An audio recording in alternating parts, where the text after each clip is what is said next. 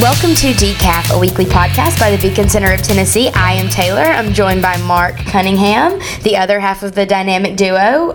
Should we come up with a better name than dynamic duo? I think so. I think we can do better. I'll think about it. By the way, your voice is kind of like Sarah Koenig a little bit. From that's a compliment. That is a huge compliment. I'm a serial fanatic. And that's the nicest thing I've ever said to you, I think. That might be, and I'm glad that we got it on video and on a podcast. That's right. I hope this does not count. Oh, it does. I'm going to tweet it. Okay, perfect. I'm changing my Twitter bio to voice sounds like Sarah Koenig. I think you've changed your Twitter bio like 4 times in the last 2 days, but in your head at least. It's fine. It's fine. We'll see what comes out of this.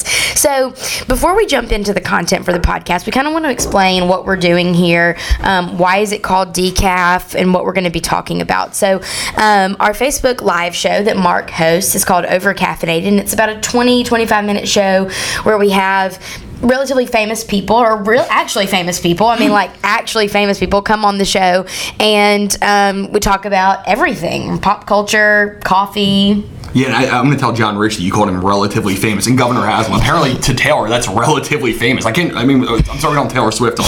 Yeah, if you get Taylor Swift or someone from Blink-182 on, then I'll really fangirl. Blink-182 is literally relatively famous. That's the definition of relatively famous. I don't understand how that... I'm going to pretend you didn't say that. So anyway, on Overcaffeinated, we have famous people come on, and they talk about a wide variety of things, and it's a show that we do once a month. This show is going to be a weekly podcast where we're going to talk about 3 different things. We're going to talk about what's making us laugh this week, what Beacon's got going on this week, and what's going on around the country, around the world that we think that people are waiting for us to comment on, honestly. Yeah, and one of the cool things is we're going to do a podcast version, so if you're listening in your car, you can listen to it. I mean, obviously, everyone wants to hear our voice in the morning. Obviously. But also, there will be a video aspect, so like if you're on Facebook, or I guess we'll maybe put it on our website, you can see the videos, you can see our beautiful faces as we talk, which is what everyone's looking for. It's totally what everyone's looking for. Yeah, and if you're listening, you're missing out on that. So, and also if you're listening, I have a thing that says don't talk over. So that means I'm a little bit loud. Yes. And sometimes we have a good friendship, so, and kind of, we have a lot of camaraderie, but we're also enemies. Frenemies. We're frenemies. We banter like siblings. Exactly. So because of that, and because it's a podcast, we want to make sure we're not talking over each other. That was Justin's edits to our first one. So we're going to be so polite and classy. Well, don't speak too soon. I'm not going to be classy. That's a lie. Okay, so let's jump into the content. Mark, I'm going to let you choose. What do we want to talk about first? Do we want to talk about what we're laughing at, what Beacon's doing, or what's going on in the world? Ooh, that's a tough one. I guess let's talk about what Beacon's doing and then what we're laughing at. Okay. I feel like that's a really good order. I like that. Okay, so what Beacon's got going on this week. I'm not sure if all of you out there have heard, but we really like to sound the alarm on corporate welfare deals, especially the 2 that we think are the most egregious, which are stadium subsidies and film incentives. And those 2 topics have really come up this week. Mark, you want to touch on those 2 areas? Yeah, I think sound the alarm is a good thing because like somebody needs to do it, because otherwise nobody would talk about it. So that's one of the things that I'm really proud to work at Beacon, because we're about the only ones who talk about this. So true, Mark. Because like you have politicians, you have billionaire owners, you have all these people that are like, oh, well, we benefit from this, and people are afraid to call them out. Yes, and those have the loudest mouthpieces, and so the billionaire owners are raking in the money, and the politicians are giving it out, and everybody else is sitting here like, this is our money, where's it going? Yeah, and the thing is, I'm the loudest person, so at least I can try to match them in terms of sound. This is our mouthpiece for Mark to call out corporate welfare deals. Welcome. And talk about the Utah Jazz a lot, I know. Yes. That's my goal. But so, I mean, the one thing that I think is important this week, and you can kind of go more into it, but like the city of Memphis, I guess, wants to give. We've already given them a bunch of money, but what's the show called? It's called Bluff City Law, and it's just it's just another legal show. I mean, there's 900 of them. I know. And none of them are good. No, and the guy that played Matt Santos in West Wing, which if any of you out there are West Wing fans, the later seasons of West Wing, when Matt Santos was running for president after Rob Lowe left the show, it was weak at best. And now he's the star of Bluff City Law that's asking for $10 million in film incentives. Are you kidding me? And not to, I don't know who Matt Santos is, but he's the definition of not even relatively famous. I never even heard of the guy. Exactly. Matt Santos, I knew everybody. Well, that's not his real name. That was his character name. Oh, wow. What's his real name? I have no idea. So that tells you how little. I mean, I'm a pop culture junkie, and that is like, I don't even know who he is. I know. I can name like the extras from Semi Pro, and I don't know who this guy is. So that should really tell you that this show's not going to be good. And he doesn't deserve $10 million. But what I thought was so, I guess, funny, but like in not like a ha-ha funny, like an ironic funny kind of way. Like when you talk. Right, like when I talk, was that they're asking for $10 million. The legislature appropriated $4 million for film incentives statewide. And so there has been a letter writing and phone call campaign launched to Governor Lee to, quote, find, as I read the report, find that $10 million. Now, I don't know where he's going to find it. I don't personally have a taxpayer-funded money tree in the backyard. I don't know if you do. I do. Yeah, I do. And there might be one at the governor's mansion. Who knows? But they're asking for $10 million, and they're asking for it to just be found, which honestly is kind of ridiculous to me. Wait, also a letter writing campaign? I feel like that's what people did when they're like, oh, I hope the Jonas Brothers get back together. Let's do a letter writing campaign. I totally would have participated in that. You for sure. I mean, I led that. But I just think... SOS. Yeah, SOS. Wow. Excellent reference. But I think it's just kind of silly that we're still talking about this. I mean, even government reports say that it's a poor return on investment for film incentives. Yeah, I mean, like, look, again, you even talked about, this is not an original show. It's a show that's going to go off the air in 1 year, and we made a bet off the air about whether it will last over a year. I say no. She says yes. I give it 2 seasons. 2 seasons, so barely over a year.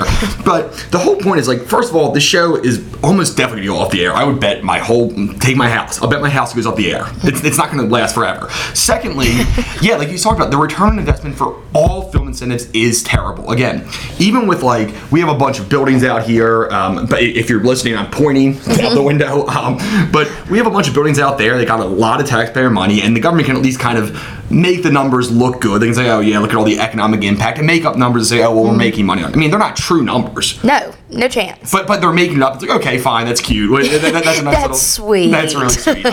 But these things don't work. 'Cause even the government does reports, like the state of Louisiana, the state of California. They're like, oh yeah, by the way, we do lose money on these. We lose, I think most of them are like 20 cents, 24 cents per every dollar spent, which is that's not a good return on investment. Not at all. And also the fact that it's included is kind of like a by the way. We lose money on this, like, hey, taxpayers, here's $10 million going toward a TV show that's you're probably not going to watch. By the way, Definitely not going to watch. Definitely not. By the way, you're not reaping any benefit from it. So the way I see it is they named it Bluff City Law. If they want to film it in Memphis, that's great. We shouldn't have to pay for it. That's right. And I don't want to watch it no matter what. Even if we didn't pay for it, I don't want to watch it. So, like, I'm even more, like, I will actively boycott this show. I'm going to tell people, hey, don't watch the show. And they're going to be like, I've never heard of that show. We're going to launch a letter writing campaign to everyone in Tennessee to not watch That's right. Yeah, I'm going to send out every single one person's going to get an email from me. Yes. So I know to do it efficiently, at least. Just wait for it, folks. Yeah, check your email. Spam filter, for Spam sure. filter, absolutely. So moving on to our next topic, since we're already laughing, let's talk about what we're laughing at this week. Some of you out there may know, some of you may not, that Mark and I are connoisseurs of fast food. That's a great word. Big word. Good vocab. We are fast food enthusiasts. And what I think has been really funny to watch is Wendy's social media. They're the best on social media.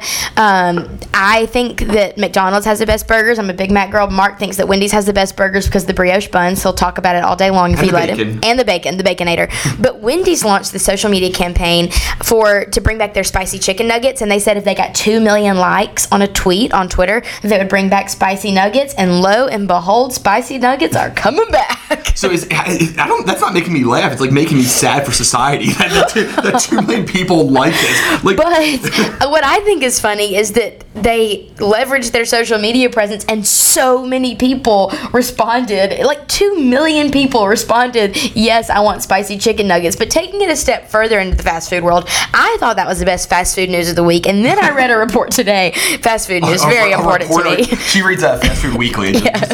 I should start that. I should start a blog, Fast Food Weekly. That's one thing I'd follow that you wrote. Heck yeah. So then I read a report today that said that in Austria, okay, get this. I didn't tell you about this because I want your genuine reaction on the air. Oh, I can't wait. Austria is... All the McDonald's restaurants in Austria are now going to serve as mini U.S. embassies. So if an American in Austria needs any type of consular help, the McDonald's employees will help them get in touch with embassies. Wow, that's amazing. It's revolutionary. Wow, talk about, like, I didn't care about foreign affairs at all until now. Yes. When you involve McDonald's, I'm in. Yes, I'm going to get a McCafe, a large order of fries, and some diplomatic help. Diplomatic help.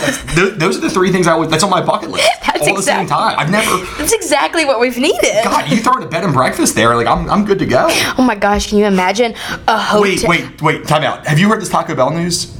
No. Oh, okay. So they're doing their first resort Taco Bell in Palm Springs, California, where it's gonna be like a Taco Bell, and they'll like deliver Taco Bell to your room, and it's a Taco Bell like Airbnb. Can I live there? I mean, you can ask. I don't know the rules, but I'm talking about Taco Bell's genius too. That is honestly, I thought that the McDonald's embassy was revolutionary. Taco Bell, this is making my life. Wait, and you have been to one of those cantina, whatever, right? Oh, they're amazing. So you have been to one? Oh, yes. Because you can drink alcohol any Taco Bell, which are my two favorite things in life. The best thing ever. And whoever thought of this, I mean, gosh, fast food, they're just saving our country. And like Domino's is fixing potholes. I mean, I think fast food is how we're getting out of this issues in our country. Oh, I definitely think that fast food is going to bring people together.